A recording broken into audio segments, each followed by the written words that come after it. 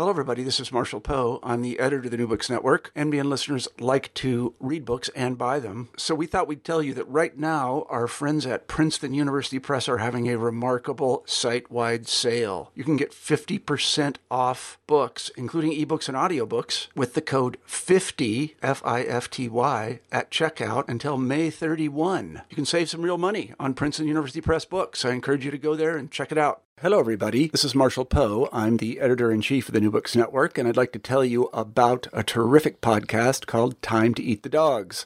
It's hosted by Michael Robinson, a historian, and it's about exploration. Now, if you're clever, and I know you are because you listen to the New Books Network, you can probably figure out why a podcast about exploration would be called Time to Eat the Dogs.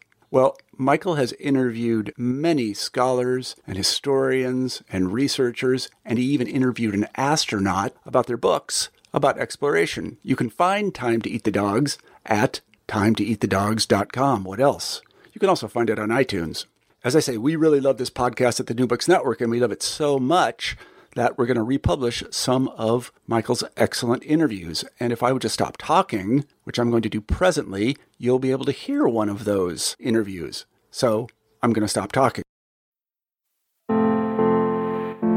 The oldest artificial object orbiting the Earth is not Sputnik. This Soviet satellite burned up a few months after it was launched. It's actually an American satellite named Vanguard 1. It might also surprise you that it was designed and built not by NASA, but by the Naval Research Laboratory.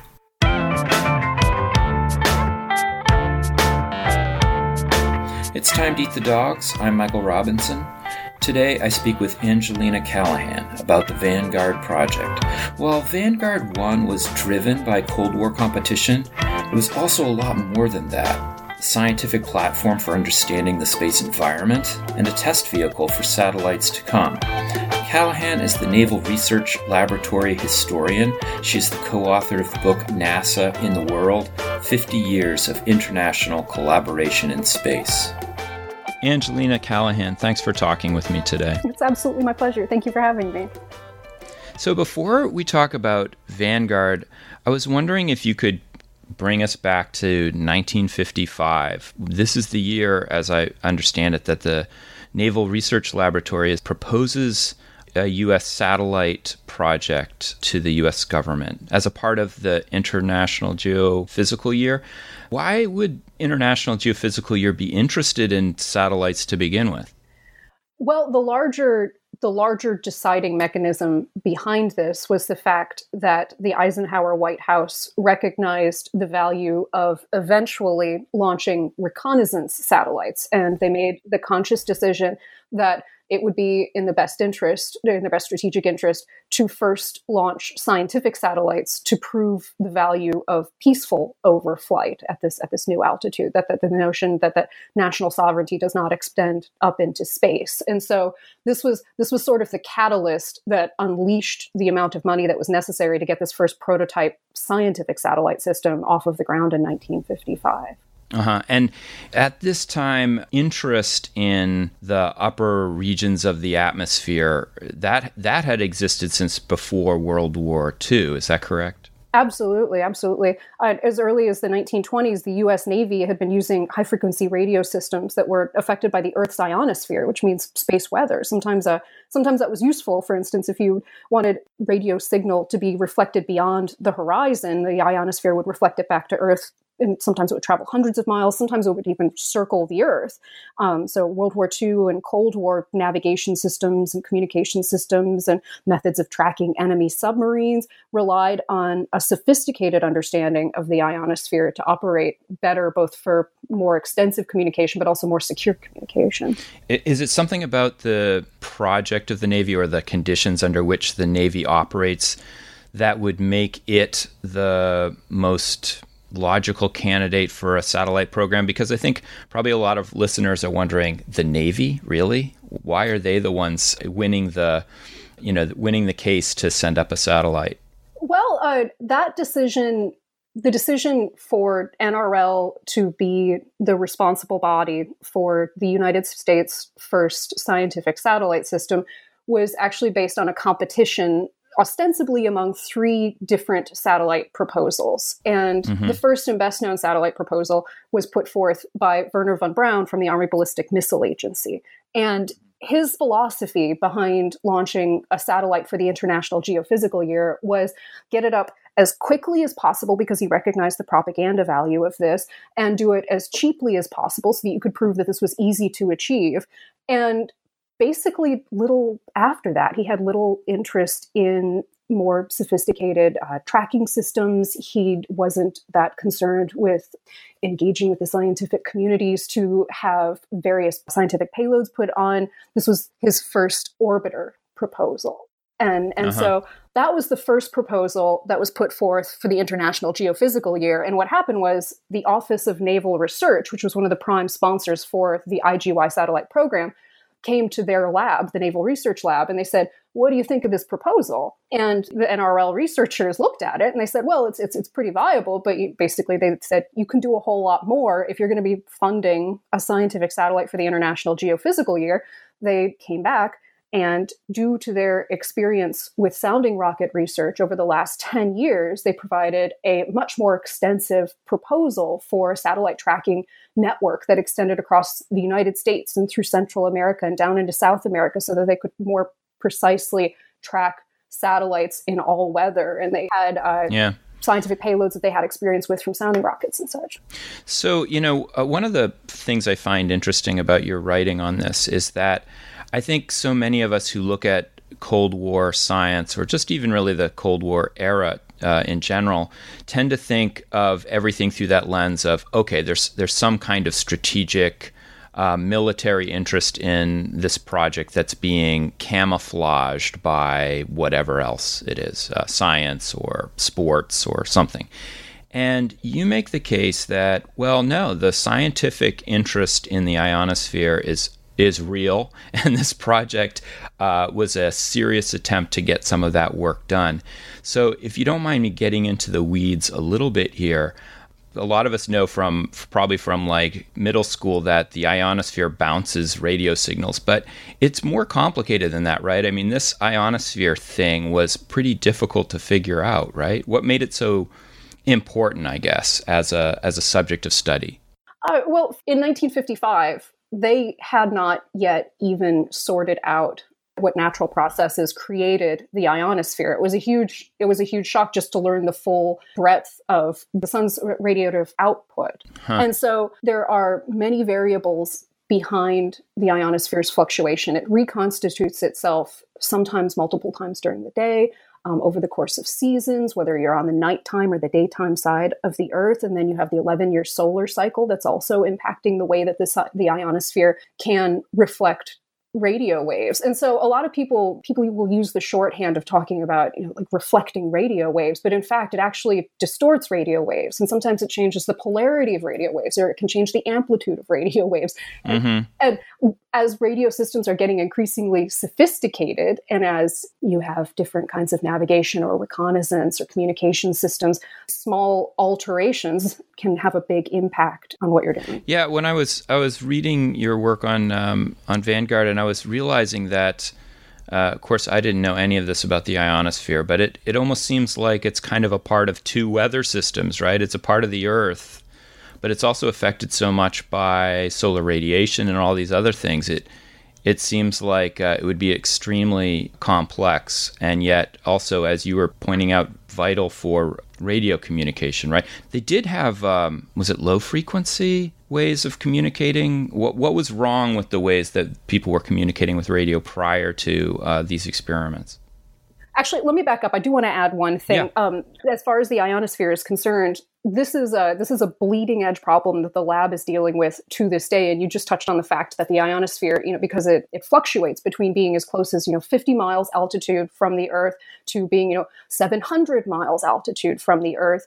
This is something that is operating on the boundary between what we perceive as weather on Earth and what we call space weather, kind of loosely.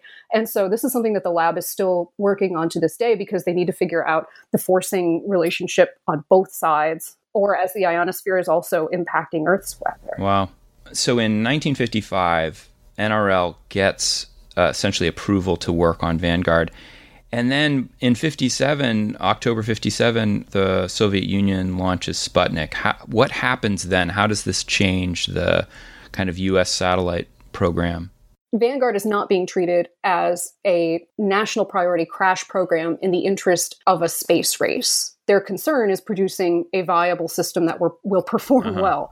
And when Sputnik is first launched in October of 1957, this comes as a surprise to the broader communities, but it's not a total shock to the Vanguard professionals who've been operating in this international network for quite some time. They know that the Soviets had announced that they were eventually going to launch an IGY satellite. They never gave a clear indication of when it would happen. There was an announcement a few days before its launch saying that their launch was, I think the translation was impending or something like that. What is important is that on August 21, weeks before the launch of Sputnik, the Soviets do launch an R-7, which was the launch vehicle that was used for Sputnik in a test fire. And this does raise concern among some in the DoD communities who recognize the utility of that for launching satellites. So Sputnik goes up, and Vanguard, which, as you were saying before, is really being developed not as a let's get their first project, but a real scientific project to study the ionosphere. Is there pressure at that point to, I don't know, get something up quick? Absolutely. And it wasn't just about the ionosphere and solar radiation. They also had a prototype weather satellite instrument on one of the Vanguard satellites planned for them. But there is pressure for them to rush. And the first thing that happens is that there was a test vehicle planned for the first week of December in 1957. And what the lab winds up doing is they develop a miniature satellite vehicle. They call it the Grapefruit because the actual Vanguard satellite buses were about 20 inches and the Grapefruit was much smaller. It was about 8 or 9 inches in diameter. And they develop the Grapefruit, and they call this a test vehicle because the original plan was just to fire all 3 stages of the rocket to prove that they could get the launch path and that all 3 stages would work as anticipated when they really launch a satellite. And so instead, they launch a test vehicle. They try to launch a test vehicle in December. They add the Grapefruit satellite onto it, which basically only has a tracking transmitter on it. And the rest is history, right? Like, this is Flopnik, this is Kaputnik, this is the launch that goes up in flames on television for the world to see. So, of course, the Vanguard team is crushed by this, and they come under more pressure.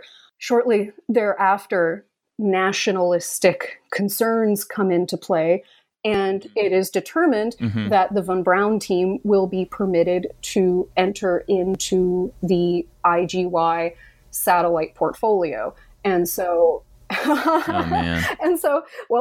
managed to get a satellite up, the first U.S. satellite up. And so when they enter into the IGY satellite... That was, sorry to interrupt, that was Explorer 1? Yes, Explorer 1. And so it's determined von Braun and his team, who've been waiting in the wings anxiously for their opportunity to prove themselves, are brought into the IGY program. And what happens is they reevaluate the manifest, the launch manifest of scientific instruments that were supposed to go up on Vanguard, because these things they took years to design and test and build, and for systems integration for the whole satellite to work together. And this was all under NRL's supervision. And so then they begin working to transition hardware from what was going to be Vanguard payloads to the Explorer system. And one of the first scientists to pick up and to move shop is Van Allen. Van Allen takes his radiation belts experiment over to Explorer. So what was the reaction of NRL scientists and policy people to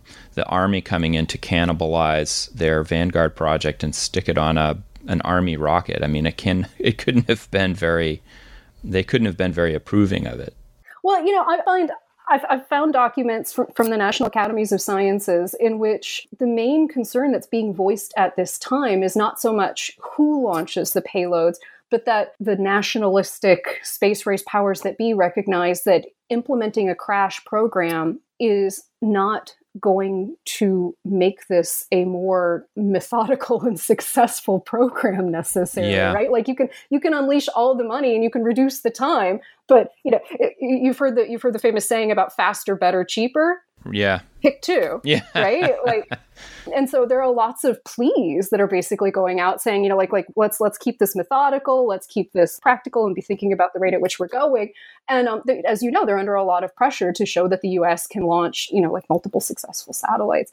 Yes, there was something of an animosity between the two teams that dates back to the earlier days of von Braun's fantastic prognostications about spaceflight and space exploration. Did Explorer have a lot of components from Vanguard? I mean, what could Explorer actually do? They carried the scientific payloads that had been developed originally for Vanguard satellites. They carried their own microlock tracking transmitters, the mini-track tracking network that was used to track both the Vanguard and the Sputnik satellites was also used to track the Explorers as well.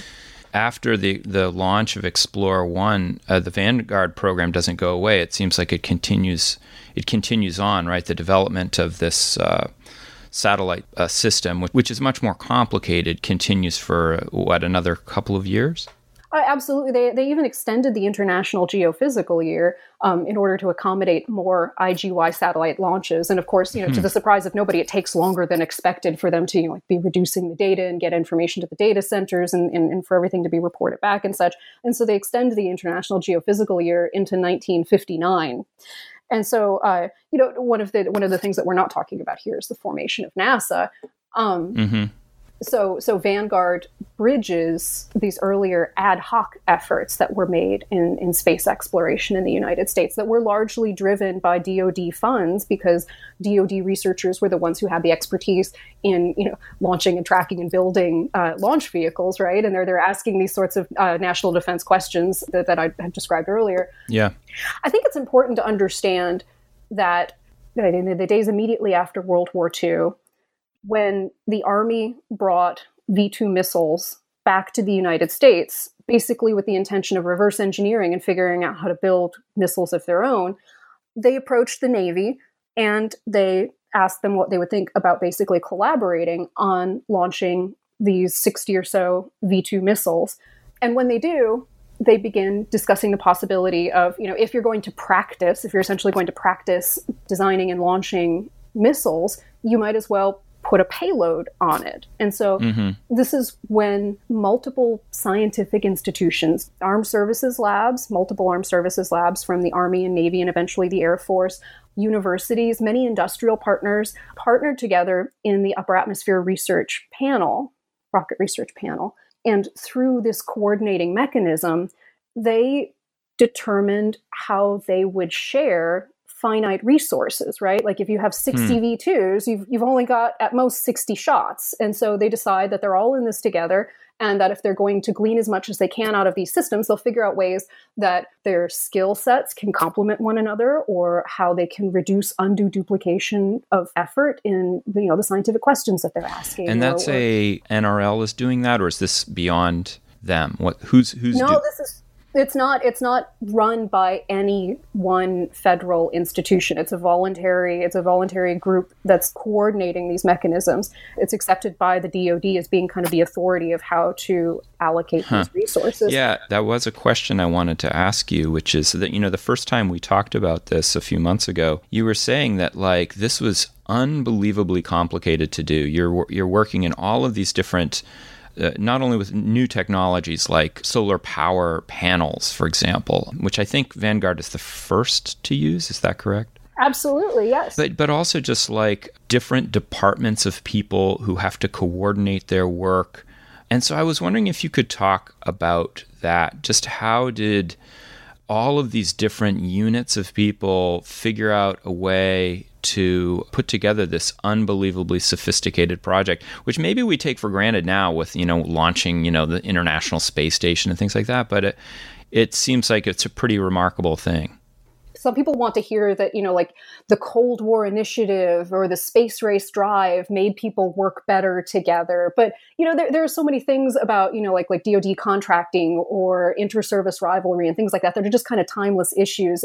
It's hard to talk about the ebbs and flows of those in a really broad way. But one thing that I did hope to emphasize while you and I were talking today was the fact that, crucial partners in these earliest days, all the way back in the 1940s space exploration that was taking place, were these industrial partners who were there and had their own skin in the game and were participating in this research. I think that there's a lot of shorthand used today about the notion of privatizing spaceflight with a dismissive air that because, before NASA, it was the DoD, and then after NASA's formation, NASA was then the driving force behind all space exploration. But I think that it's really important. There were hundreds of contractors and subcontractors contributing to Vanguard. And this speaks to what you're saying about the complexity of these systems, right? About planning things or making minor changes in one part of the system and how that affects the systems engineering of the entire thing.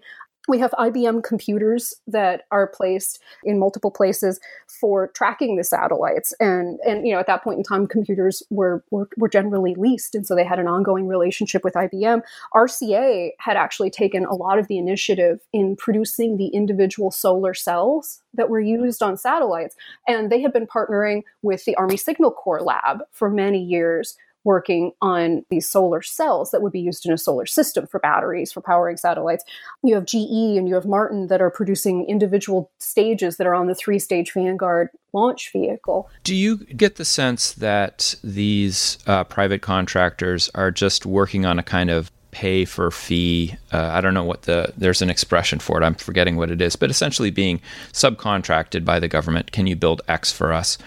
Or do you think that they had other interests in these technologies? I guess what I'm trying to get at, because I'm talking now to retired engineers from Hamilton Standard up here in Connecticut, and it's very clear to me at a personal level, they're being told they need to design, this spacesuit system, but they are so invested in it as a national project. I mean, they're really excited about it. They're coming in, extra hours to work on it, and so it's very clear just talking to these individual people that there are many motivations for their work. And I was just wondering if you get any sense of that from the people who are working on Vanguard, or is that stuff even available to you? I don't even know. Unfortunately, I don't have any sources that really speak to the notion of, how passionate they were about what they were doing or how personally invested. But I can speak from, the top line, show me the money kind of way. And, there were multiple firms that had a strong stake in what was going on because they were confident that eventually they would be building and selling satellite systems to the DoD and the private sector themselves. And so they viewed this as a really important opportunity to be first movers in these systems. I think all of the partners in Vanguard and the Sounding Rocket work before that recognize the importance of prototyping as an opportunity to get hands-on experience with brand new systems.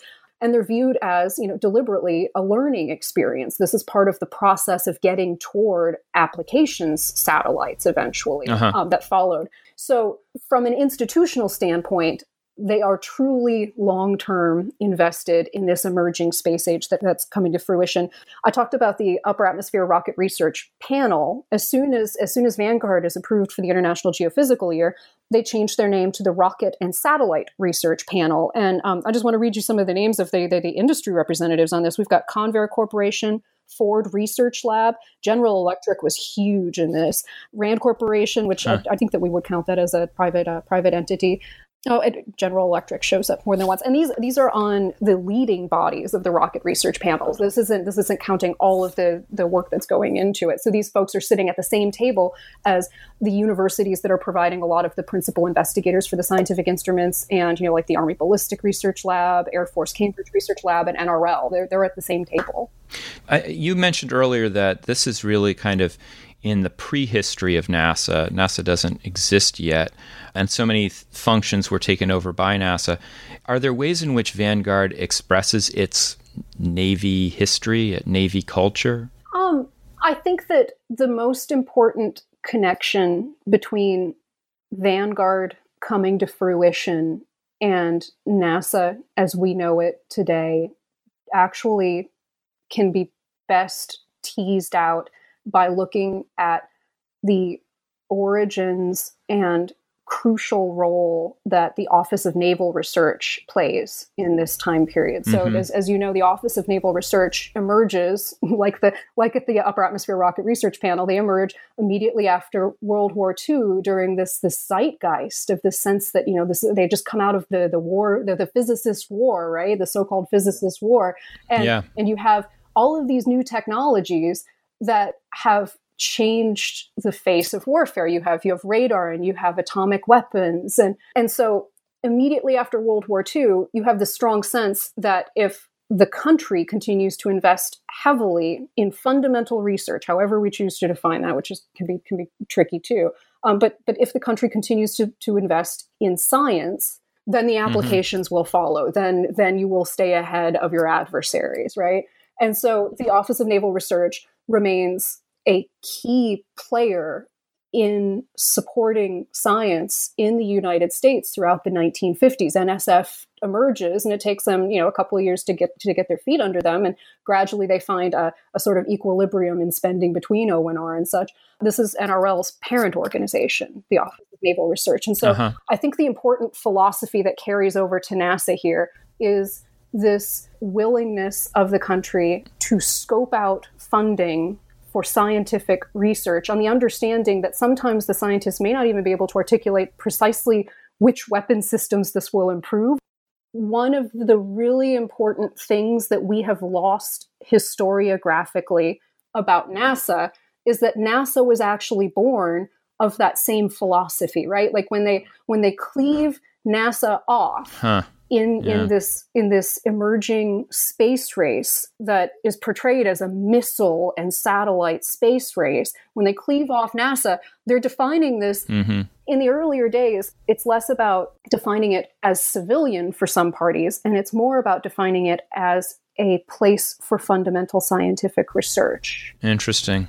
Yeah. And so one of the things that I spend a lot of time wallowing in my dissertation, because we all wallowed a little bit, are the more than 1,000-page, multiple volume missile and satellite preparedness hearings in which LBJ is basically grandstanding the fact that, like the United States is behind and that it's Eisenhower's fault and that, like the parsimonious Republicans have kept us behind in the space race. And key figures in the Rocket and Satellite Research Panel who had been working on sounding rockets and then working on the Vanguard program use their testimony as an opportunity to communicate to Congress that the formation of ARPA was a very important step for national defense and for the future of space systems, but that ARPA was insufficient because what they also needed was a line of support for space science research. And ARPA was not going to solve that problem. And the funding structures at, as I point out in my dissertation, the Weather Bureau, the funding structures at the NSF, the funding structures at ONR were tailored to smaller and different research programs. And NACA, of course, is one of these institutions that are taken into consideration. The Atomic Energy Commission, all of these pre-existing traditional sponsors of pre-space age research were judged basically inadequate for this new problem that was faced. And so that's where ARPA comes from.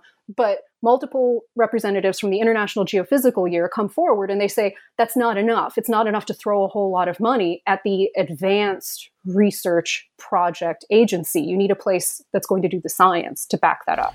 Since you were talking about Johnson and some of the things that flow out from Vanguard, I was wondering if you could talk about the legacy of the satellite. I mean, I know it's still up there, right? It is, absolutely. It's still they estimate it'll be in orbit for about another 800 years, I believe. Oh, that's awesome. But some don't think so. But just in terms of its influence on or application to later satellites or different kinds of scientific projects, or even the way that they're organized, what do you think its legacy is? Well, the first legacy I already touched on is the testing and engineering regimes that were developed for these systems. There were small problems. There were definitely problems with the IGY satellites, but none of the scientific instruments proper ever failed in the IGY. The weather payload that's on Vanguard 2 the camera doesn't work properly because the orbital insertion had messed up the spin on the satellite, but all of the payloads actually did work. And so when the Vanguard team is transferred over to NASA, they bring these, at this point, decades of this decade of experience with them from the Sounding Rocket years, and then of course Vanguard to NASA Goddard when it gets formed. And that's one line. For NRL's purpose, they actually retained a core of talent from Vanguard. And of course, they still have, all of the memo and technical reports that come out of this and a lot of the hands-on lessons that have been learned by pulling together these space systems. And so in 1960, the Naval Research Lab launches the world's first reconnaissance satellite. And shortly thereafter, they launch a trans-ionospheric communications satellite. And then soon thereafter that, they're working on prototype systems for the forerunner to GPS constellations. You can track these subsystems, and you can track the careers of individual people from that IGY and Sounding Rocket experience directly into these new systems. And there's more work to be done there on this labor history element, talking about the value of in-house R&D for the DoD as well. So the idea of maintaining this talent as people work through their interdisciplinary careers. Angelina Callahan, thank you so much for talking with me today. Thank you for your time. I really appreciate this. This has been a pleasure. That's it for today. Make sure you check out Time to Eat the Dog's website and Twitter page for links to some recommended books on early space science and other exploration-related stuff. The Twitter page also has a link to Zabrat, the great band that composed our music.